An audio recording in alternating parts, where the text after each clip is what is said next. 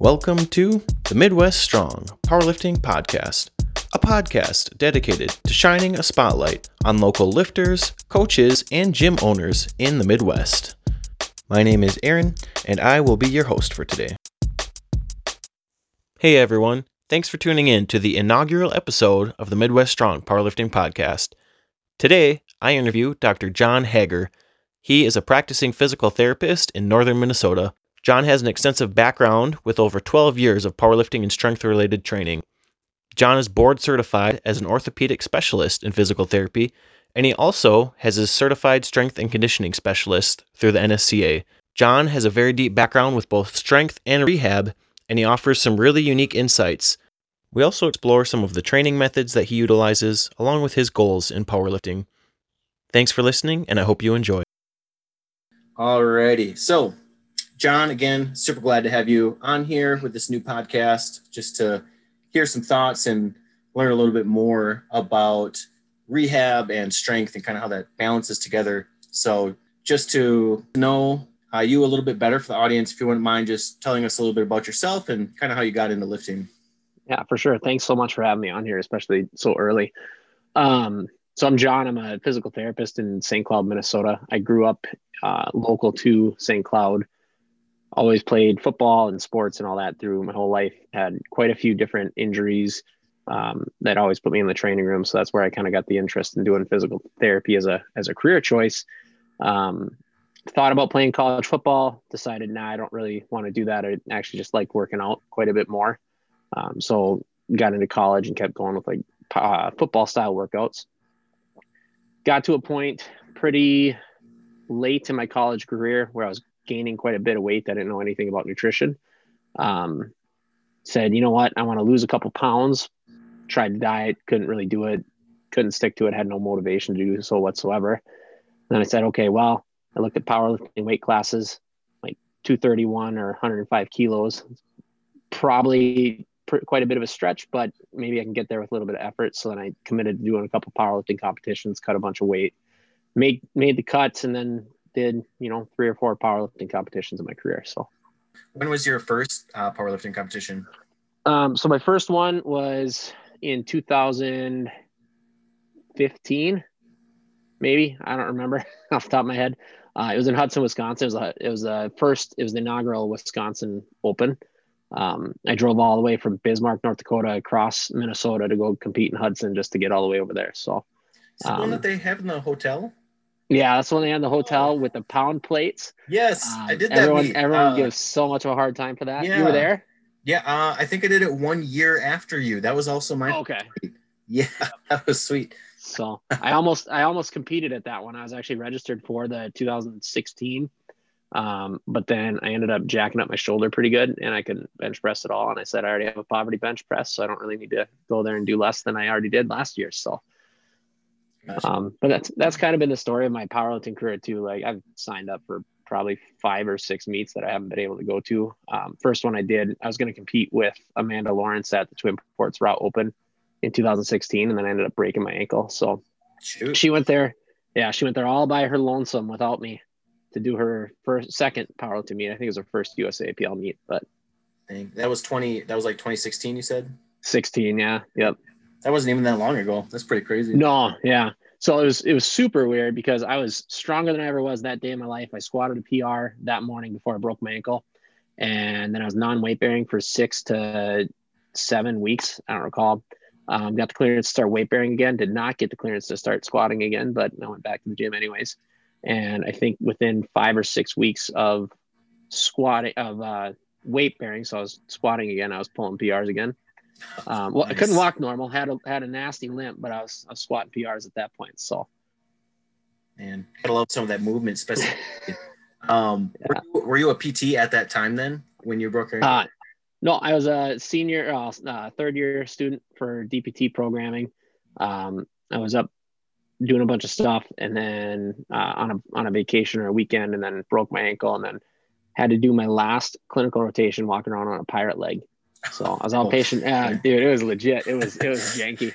I was walking around. I walked 2 crutch, handless crutch, walking around on that peg leg for 6 weeks. And every single patient that walked in the door is like, well, I think I need to treat you. I'm like, yeah, whatever. But I was going to ask if you ever had any ankle patients. Did you rehab together? yeah, no. So that's fantastic. So that's actually kind of a perfect bridge. So something that I was interested in talking to you about and just kind of picking your brain on was, you mentioned that you had broke your ankle and you were still limping, but like you were hitting PRs, which is like nuts. Yep. Yeah. Not recommended. It's good to know. Do as I say, not as I do, for sure. Yeah. So like, so now that you've been practicing for a few years, how have you seen, like the strength and conditioning world kind of influence your views on rehab? Yeah, for sure. So I was a personal trainer most of the way through PT school, obviously working out and all that stuff prior to that. So I would say a bit more experience and a bit more biases than your average DPT coming in with, like a biology undergrad degree or something like that. You're taught traditional DeLorme periodization, and then there's another one, I can't remember the name of it. And basically that's about it, but it boils down to you eventually are always prescribing 3 sets of 10 reps with a yellow TheraBand for 90% of what you do, which works really, really well for maybe about 10% of the population. A little bit more, who knows? I don't know the statistics whatsoever, but what I started to realize very early in my career was I was prescribing these exercise parameters that I was taught by people who didn't know how to work out, learned it in school, didn't really question or call into question why things don't work. If it didn't work, it was on the patient and all that kind of stuff. So after, I'd say probably 6 to 9 months in my career, I really started to change the way that I prescribed exercises to fit more of a periodization schema. And I think that's starting to get me more results at this point. I'm not 100% sure. It really is just 100% practice. You trial and error and all that stuff with most people. You have an idea of what works, what may work, and then just get that foundation established and push them forward. So, yeah, I listened to a really good rehab podcast, and they were talking about underdosing, which who aren't like rehab junkies, underdosing just kind of means you're not really getting enough. You're just not really getting enough. A great example with like what John was saying. I put it into a lifting example. Like say if you have the ability to squat 315 for 10, but you're only squatting 135 for 10, like you're just not really going to get results because you're not pushing your body quite enough. So I think so. I'm in my last year of school, but I know that there's definitely starting to be some discussion in academics about underdosing and how it's important to start to actually match your patients with where they're at. So yeah, for sure. I think honestly, the biggest misconception is that if something hurts, you shouldn't do it. Which obviously we're fighting that day in and day out with just doing regular workouts, let alone providing patient care. But I think that's where you get the watered down, like 3 sets of 10 at a pretty high intensity. You can get some pretty good hypertrophy, tendon adaptation, ligament adaptation, all that kind of stuff. But if you're not pushing that intensity to the 70% range, you're really kind of just treading water at that point. You're not pushing the bar forward. What I tend to practice, or what I find with people, I usually start them off with like a linear periodization approach. Every single time that they come in, I'm trying to progress number of repetitions with the same intensity. And then once they get to a certain point, then I'll decrease the repetitions, then increase the intensity again, and then just linearly periodize that until they start showing me that they're not getting super fatigued or anything. And then kind of push the bar forward. And I would say that probably captures about 50% of my MSK population, where they can make good progress with that for the duration of their care.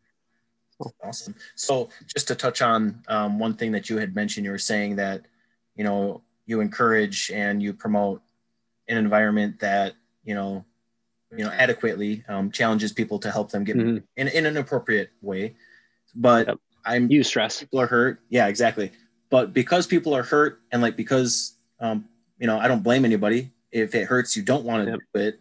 Like if I hurt my back squatting, my natural tendency is like, I just don't really want to do it. Even with like a lot of current like evidence and things like telling, hey, like squatting, maybe that's actually good for me to do at a controlled level that'll help me. But my natural tendency is to not want to do it. And like, that's even being educated. So in a very like condensed version, how do you typically approach that for someone if they like, I hurt my back doing X? Just in a condensed version, what do you handle that? So I'll make it as condensed as I can. That's pretty, I would say, pretty tough for me to condense it down. But it really depends first and foremost where the patient is at with their injury and what they're doing. If it's something that's relatively acute, less than 4 weeks old, I'm usually saying, okay, avoid the things that hurt, but stay active elsewhere and work everything else that's around the area. So if barbell back squatting is causing you pain and you had an acute injury less than a month ago, probably avoid that, but I'm certainly going to try and train that squat pattern with something else. So front squats, if possible, goblet squats, pistols, even like I'll go so far as to put someone on a TRX and just have them do body weight squats on that, which is, not super challenging, but really just trying to get that movement pattern in. So I'll adapt around it if it's a relatively acute injury. When you start to get the things that are a bit more chronic, it depends on what their orthopedic presentation looks like. If they have a specific deficit somewhere, like ankle dorsiflexion is a huge one. If people don't have that, you're not going to squat properly. And a lot of folks are missing that. It's tougher. I really don't like to generalize across all populations. It's tough for me to make statements like that, but that is one that I see that's pretty common. If someone can't dorsiflex very well, they don't squat very good. So when you get to the more chronic nature of symptoms, then I get a little bit more into that graded exposure of, okay, let's find some way to get you as close as possible to a barbell back squat with as little load as possible that is tolerable for you. And then if I can't find that, I'm doing the next closest alternative, a front squat. And then, I use different filters in terms of movement selection, but say they can tolerate a barbell back squat with 135. They're strong enough to do more, but it hurts. I would spend quite a bit of time doing volume at the rate, at the intensity that they can tolerate, and then see if that helps with adaptation to that load stimulus. And then I would gradually periodize and build that up over time. So it really depends on the person and the timeframes of healing and adaptation for what they have going on. So. No, that's awesome. I think even just to kind of like echo a thought, I know that I've started to notice some, in a way, you'll see where I'm going with this. I've started to notice some parallels with, like, so you were just saying, like, if they can't squat, at least get them as close to a squatter, train what they can tolerably handle without causing more damage. I think that it's just interesting how like rehab is starting to move in that direction. And I think that in its own respect in the strength world with powerlifting, especially in the last couple of years with like just RPE and like auto regulation catching on, it kind of also in its own way kind of trends towards that lift in a manner that's tolerable. So you're not like killing yourself. And there's starting to be some studies that like show that because you can tolerate more, like you're going to probably get more strength out of it. And it might be a little bit longer lasting. Like you can train kind of submaximal and get fantastic results. So there's a couple points that I want to take away from that. My bias, I'm a big Dan John guy. So if you haven't read, I mean, he's pretty articulate. He's got a lot of stuff out there, but he programs movement patterns, functional movement patterns. And I don't remember if he has the big 5 or the big 6. John Russin's another guy that does functional movement patterns and all that kind of stuff. Squat, hinge, lunge, push, pull, carry. Usually when I'm treating someone for an orthopedic injury, I'm trying to filter my exercises through that foundation of movement patterns, appropriately. It depends. I'm limited by insurance. I can't be teaching somebody how to do bench press when they're coming to me with a knee injury, but my ankle hurts. Bench. So I filter things through that. I find something in that movement category that I can try and build up that they can tolerate and all that kind of stuff. So that's usually my foundation for folks that are in pain. The RPE training, the auto regulation training, I actually just saw quite an interesting article. I haven't had the time to dig really deep into it, but they're looking at auto regulation for Achilles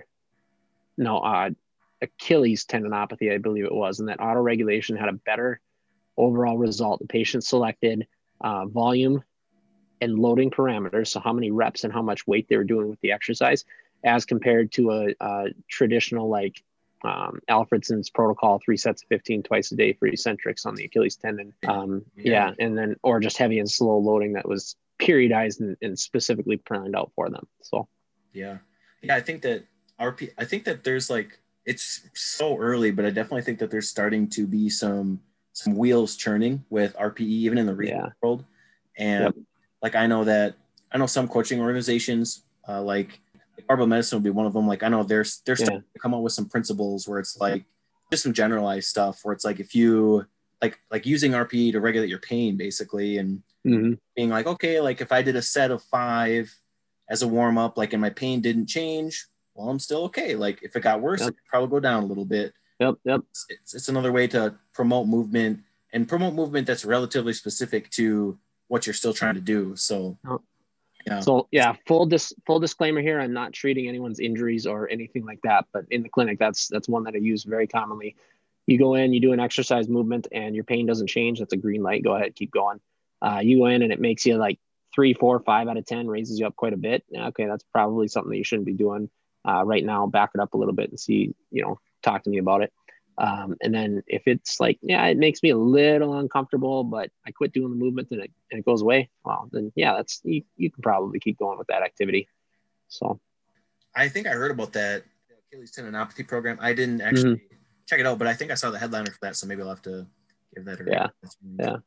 So, training for yourself, what has training been like, just with, you're a busy guy.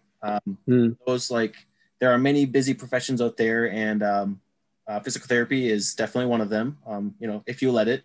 And so, you're a family guy, you got, PT, you still avidly train. What's training been like for you kind of this last year, just with COVID and lockdowns, stuff like that? Yeah, for sure. I was trying to lose weight from October of 19 to get down to 205 for whatever reason. I had a hair up my butt that I wanted to compete at 93 kilos. And ended up dropping 45 pounds. And then before COVID started, and I was a little bit away from my goal. I didn't quite get there. But I wasn't able to keep up with the intensity initially because all the gyms were closed and everything like that. I had some equipment at home, but I really could not keep up with what I was doing. Had zero interest in limiting my calories. So I ended up changing my training paradigms, and then started working back into building up my strength again, because I lost quite a bit of power off of that weight cut. Kept up with that throughout most of the summer, hit some massive PRs, deadlifted 600 pounds for the first time, squatted 505 for the second time in my life at 224 pounds body weight. And I kept going with that, but I really didn't I didn't have a plan that I was following. I was just, training, just working out, whatever, and just throwing whatever I wanted to on the bar. Ended up tweaking my back at the end of August. And then that really kind of set me through a loop. I don't think I've ever been injured from working out before. And really it was just stupidity on my part, just overtraining and not really having a plan that I was following. So then now since August, I've been working on trying to raise my floor, is what I call it. I don't remember where I read that term from, but they talk about, the article I read was raise your ceiling or raise your floor. So when you're peaking for a powerlifting meet, you're trying to raise your ceiling, really get those numbers up. Whereas raising the floor, it's like, even on your worst day, you should be able to tolerate this much. So that's what I've been focusing on now. I've been doing 6-week training blocks, working on, 5 sets of 3 for most of my big lifts. Doing that 6 weeks at a time, and then taking a nice little jump, and then trying to let my body accommodate to that new stimulus at the next level. And I picked that 6 to 8 week time frame because that's typically how long it takes for tendon and ligament adaptation to occur.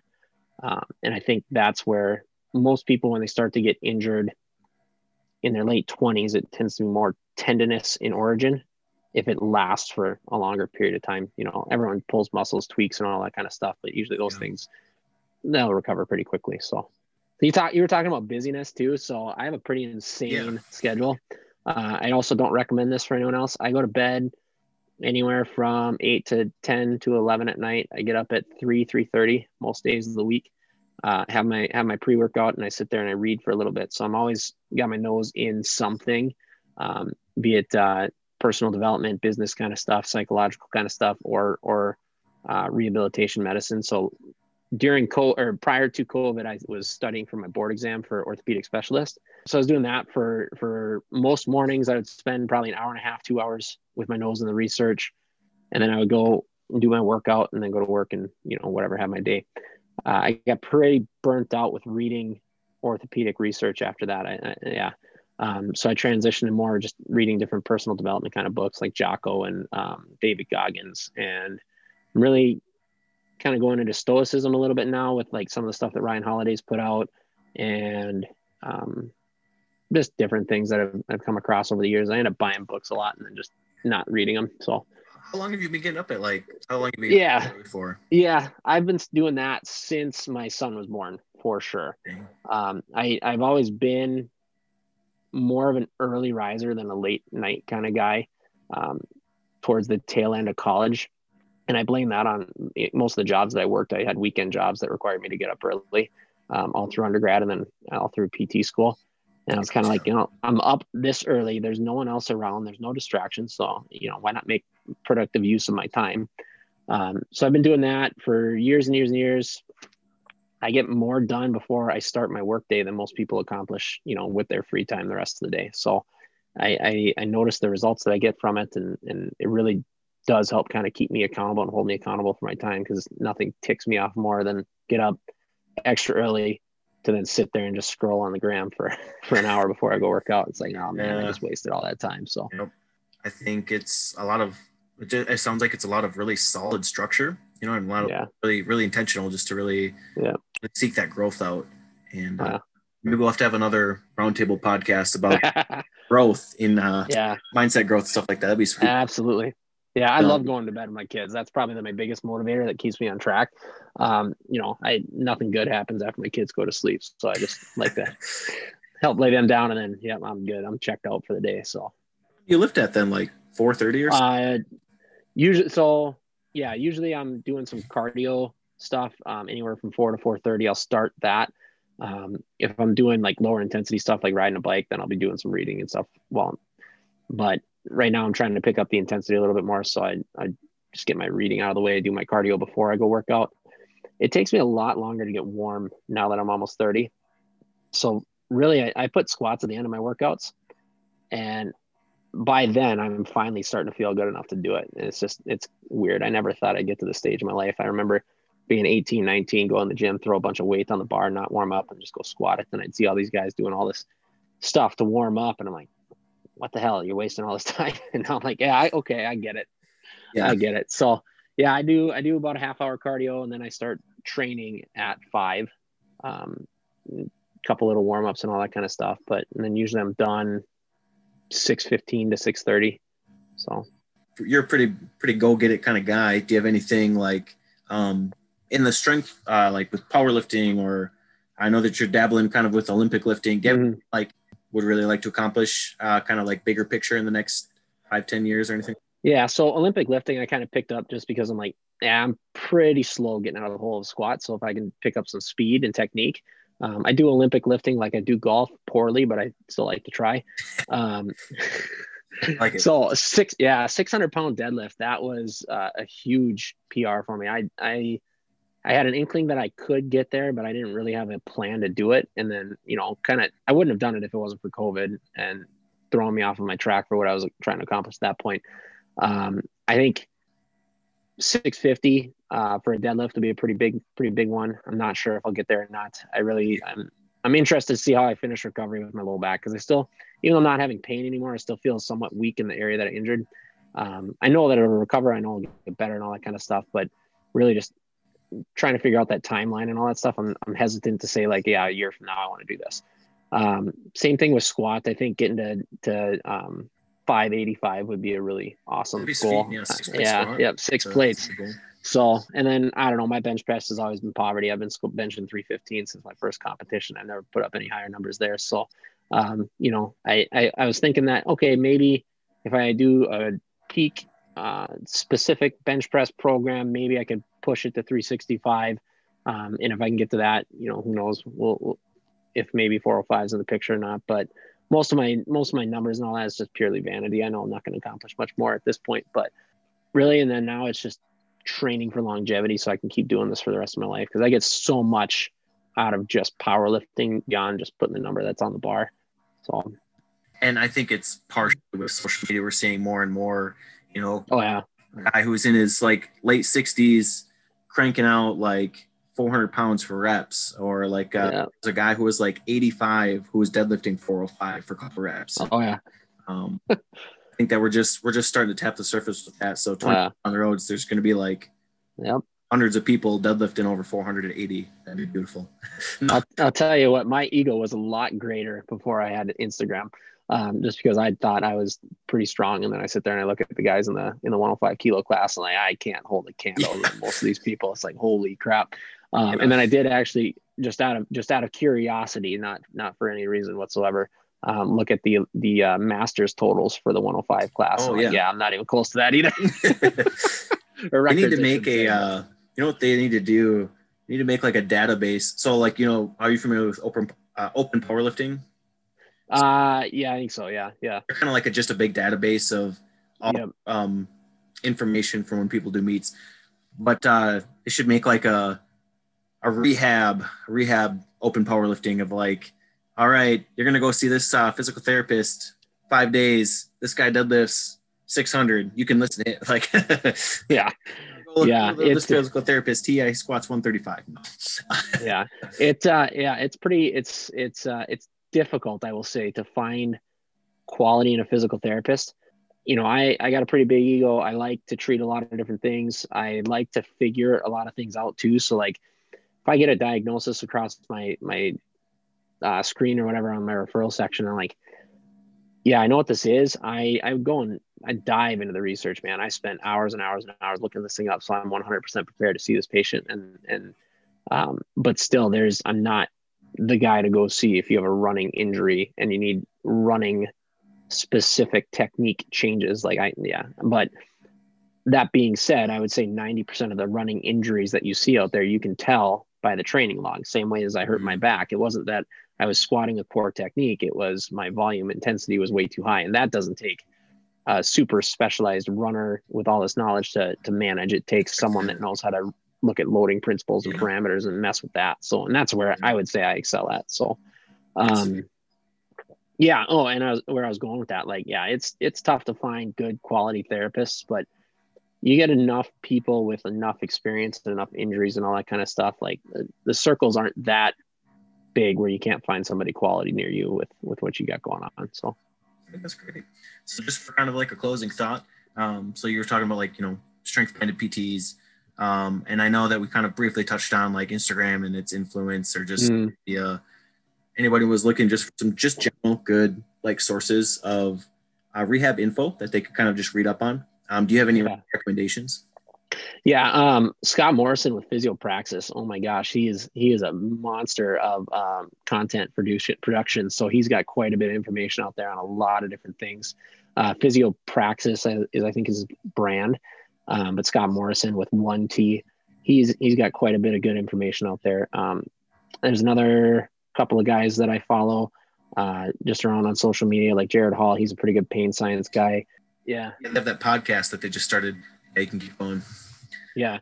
There's, I don't know. There's too many to really just get into decent shout outs with everybody. But yeah, I cultivated my social media quite a while ago where most of my Facebook feed, like I see family and friends certainly, but it's like article after article after article after article. It really just kind of depends. So, and I have quite a bit of diverse interests. I treat chronic pain predominantly. I would say that's 50 to 60% of my patient population. That's not to say they don't have orthopedic impairments, but chronic pain. And that's just a different language and a different mindset than say a chronic degenerative tendinopathy, patella tendinopathy or something like that. So, I'm getting information from all sorts of different sources.